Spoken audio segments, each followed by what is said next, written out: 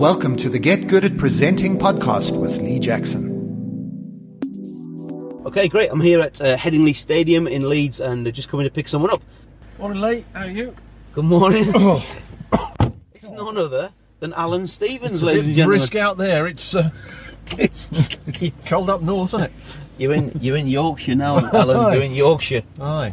But it's nearly snowing today, isn't it? I think It is. It is yeah. nearly snowing, as you say. It's a But, cold one.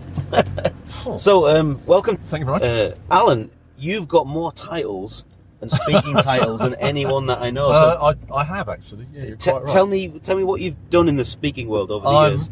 Like you. I was president of the Professional Speakers Association here in the UK Great. back in 2007. In 2010-11, I was president of the Global Association, the Global Speakers Federation, and Wow. I've got a bunch of those awards, like a lot of letters after my name. You know, PSAE, FPSA. So just in case anyone doesn't know, what is Global Speakers Federation? Global Speakers Federation is a collection of all the 14 speakers associations around the world.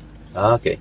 Each country, like the UK and Ireland, has a speaking, or many countries have speaking associations, and the umbrella body, like the United Nations of speakers, is the Global Speakers Federation.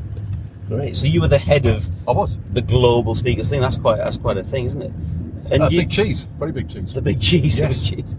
So I'm just getting you to the station to get your train Yeah, back to that's London grand. after Yeah. speaking in Leeds. That's good. That's very So pleasant. I thought might as well get some content out of it while we're here. You know. Why the hell not, Lee? So you're obviously a professional speaker for many years with Yes. a background, I think, in journalism. Is that right? A background in journalism, that's quite right. I used to work for Which magazine for quite a while. They were the lovely people. We were always on the side of the angels, so it was a great gig to have. Was that actually when it was a magazine? Actually, a physical magazine. It was still a magazine, although I set up something called Which Online back in 1996, so more than 20 years ago. It was a rudimentary social network. So we set up a network, and people could friend each other, and people could talk about various issues, and they had little avatars. So it was way before Facebook. Wow, And in so fact, I spoke at the world's first ever conference on digital communities in 1997. before the word social media was invented. Before I guess. social media was invented, I was in social media. Yeah. Wow, that's amazing. I didn't even know that. Yeah. There you go. Now, Alan is well known in the speaking world for not only his experience, but he's a go-to person for advice and stuff. But I heard recently that you've been doing a lot of work just on getting back to basics and storytelling. I have, Lee, that's Yeah. right. I've been running some storytelling workshops at Theatre Royal in Drury Lane. But also, Nice venue, nice venue. It's a beautiful venue, the oldest theatre in London, probably the oldest in the UK, I think. Wow. Beautiful, and the ghosts of people like Garrick and so on are all there. Edmund Kean, it's a great place to be. But yes, I think storytelling's so important that I have focused back on that again. That's what I was talking about last night. And the fact that a lot of us tell stories, but not many people tell stories that well. So Yeah. what I'm keen for people to do is to tell their stories in the best possible way, so they get the best possible value. So when you mean a story, I mean that could mean anything. So can you just what's the anatomy of a good story? Do you think in a speech or a presentation? Good stories usually have, in fact, nearly always have three elements. They have a hero, a protagonist, a problem, an issue, an obstacle to overcome, and then a reward at the end. Okay. It's the classic hero's journey. And we have those little stories, we have those little vignettes every day, things that we overcome, whether it's just getting in the right queue in the post office or whatever it is, or it's a big thing, it's like climbing Kilimanjaro, whatever people do. Yeah. But everything has the same kind of structure, but a story's only valuable if you learn a lesson from it. And that's what we as speakers do. We help people to understand the lesson in a story and then learn it and apply that to some other circumstance. Great. So you probably, I guess you can tell a bad story as well, can't you? Oh, yeah.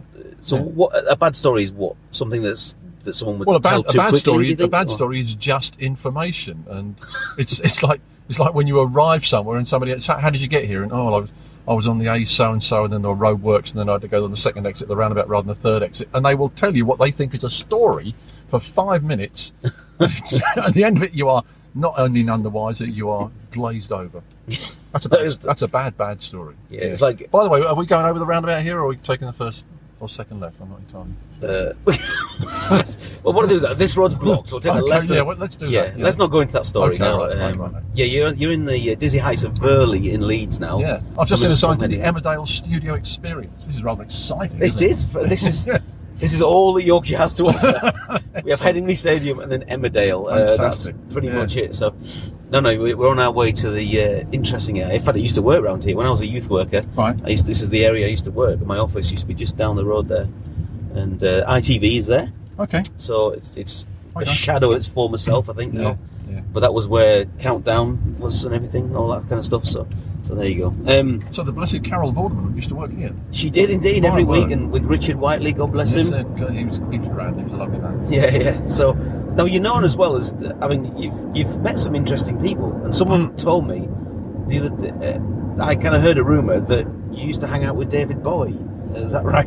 Well, I did meet Bowie, yes, and the story behind that is that my grandfather used to run a pub in South London, the Toby Jazz and Blues Club, was out the back, and I used to serve the drinks. And the first night that Bowie ever played Ziggy Stardust in public in full was at our pub in January '72. So I served him drinks, and the cool thing about that was all of the band, that is Woody Woodmansey, Trevor Boulder, Mick Ronson, drank triple Jack Daniels, rock and roll drinks. Triple Jack Daniels. Gosh. Bowie had a brown ale.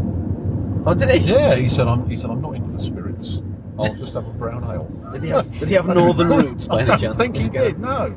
All right. No, he was from London. But wow. he and the other thing was they all had the glam rock stuff on. Yeah. But he didn't. He was in army combats because his stuff hadn't arrived. And these were three working class blokes from Hull. You'll remember. The spiders from Mars. They weren't into the glam rock. They were hugely embarrassed. And he was loving it. He was just loving it. No, very good. So again, that's just a story. So one of the things, I guess, when people are starting out in the speaking industry, they can have a tendency to maybe, how can I put it, borrow people's stories. Yes.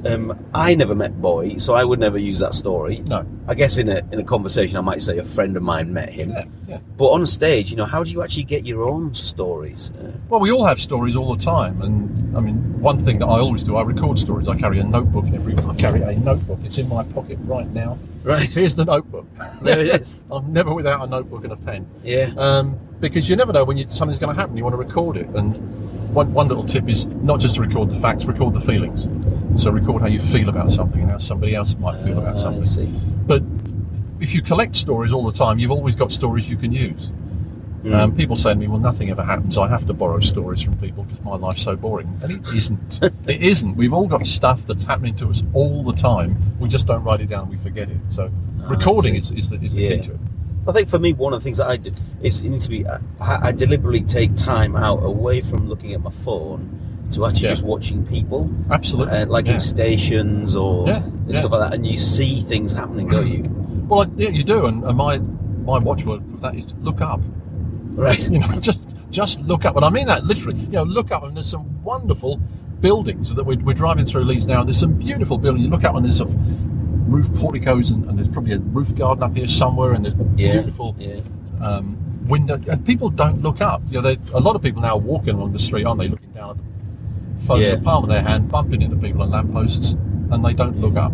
If only you look up, you see an amazing amount of stuff. Now, there's some good stories on social media. I do save things I see on Facebook, quirky videos, things like that, and stories. I do collect some of those things, but ultimately the stories that happen to us are the easiest and the best to use, do you think? They are, and they're the stories that people identify with.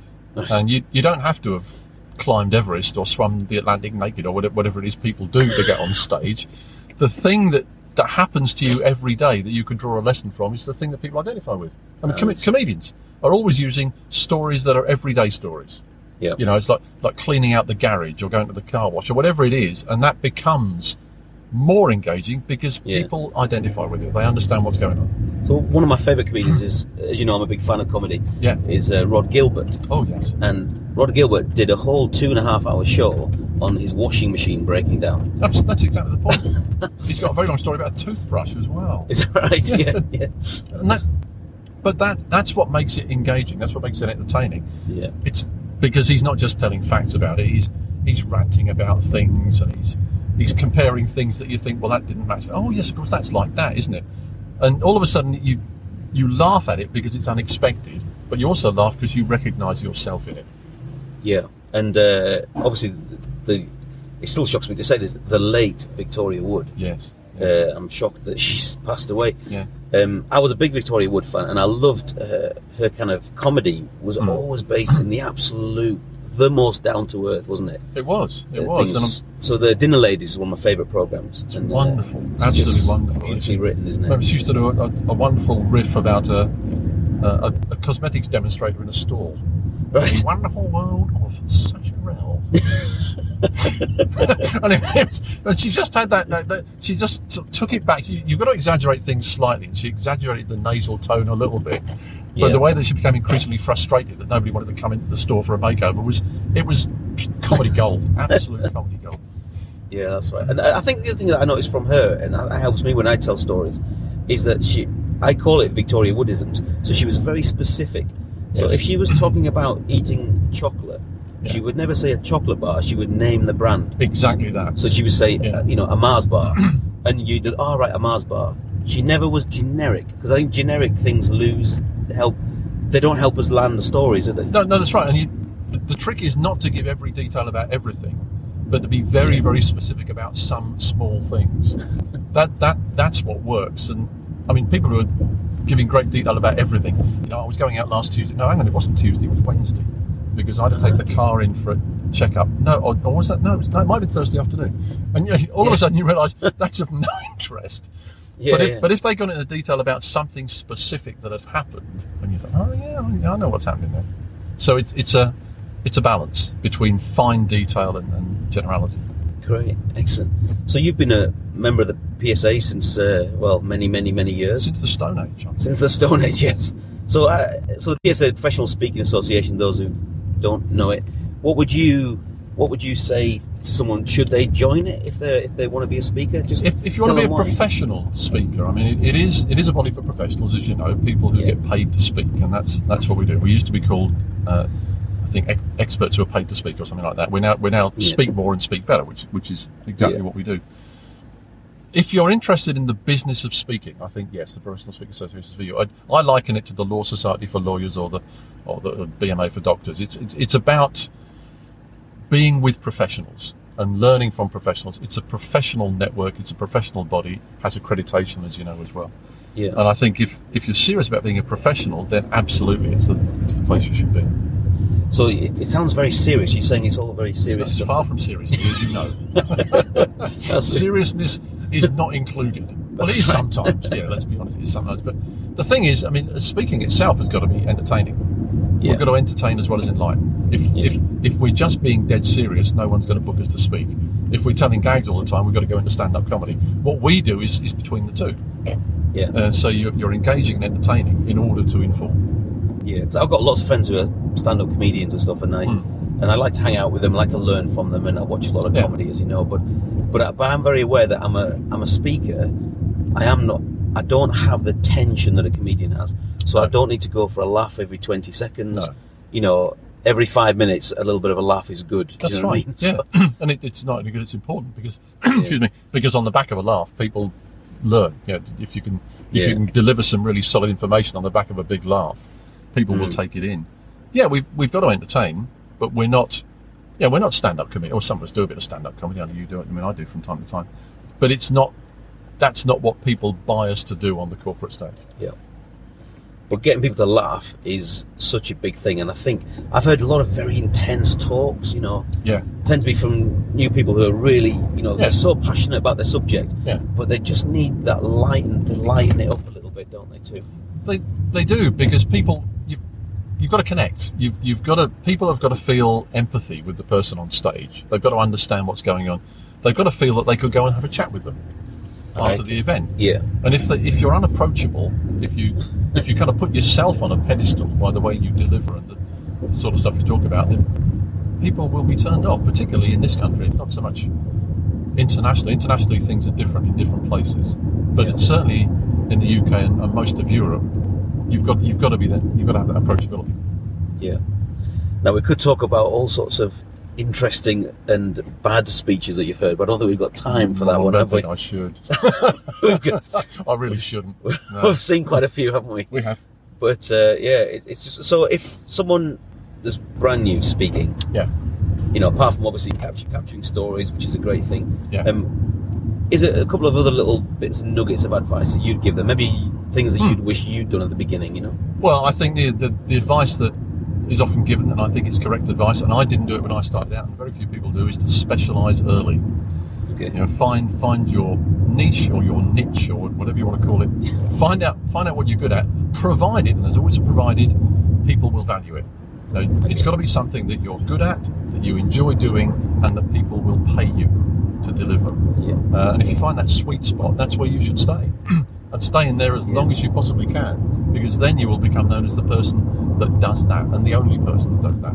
So I think specialise early. And the other thing is to trust yourself, back yourself. Believe that you've got the value, and believe that you're worthy of listening to it, because I know there's a lot of insecurity around, not just in speaking but in everything. And if you're insecure, it comes across. Okay. So I often say to particularly people who are new to the profession, get comfortable with yourself before you try and get comfortable on stage. Okay. Don't try and do it too early. Because I think that the stage is not only, as one of our friends Donna talks about, the stage is like crack cocaine for some people. It's a very addictive place to be. Yes. Yet it's also a microscope, so people will see your insecurities. You give stuff away on stage, don't you? I think That's right. That's right. And you've got to have a certain amount of vulnerability. Because, as I say, coming back to the thing about being approachable and being somebody that you think somebody could talk to, you've got to have that going on as well. Yeah. But it's a great profession, I have to say. I've loved it for years. I know you love it as well. And if you can do it, you should. It's gone dark. Yeah, we've gone in a dark tunnel, Alan. We're just very near Leeds Station. That's not a visual metaphor by any means, is it? We're talking about that. No, that's right. But we are just coming out of a dark tunnel. Oh, that's better. We're back into the light. That's right. There we go. Tell people, where can they sort of find you online and stuff like that? Well, I'm known as the Media Coach, so you can find me as Media Coach on Twitter, as Media Coach on Facebook, and unsurprisingly at mediacoach.co.uk.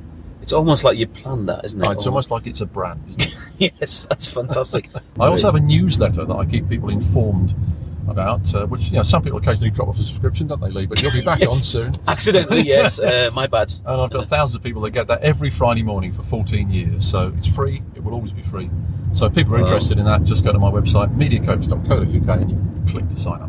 Great. I will interview you about that another time, because that's another hour's about that, I reckon, isn't it? Yeah. So it's fantastic. So we're just coming around the corner now. It's all very exciting. We'll get you back to London, Alan.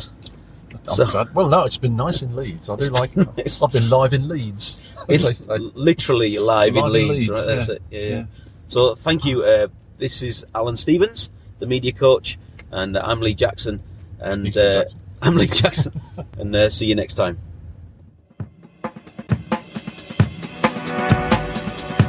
Thanks for listening to the Get Good at Presenting podcast with your host, Lee Jackson.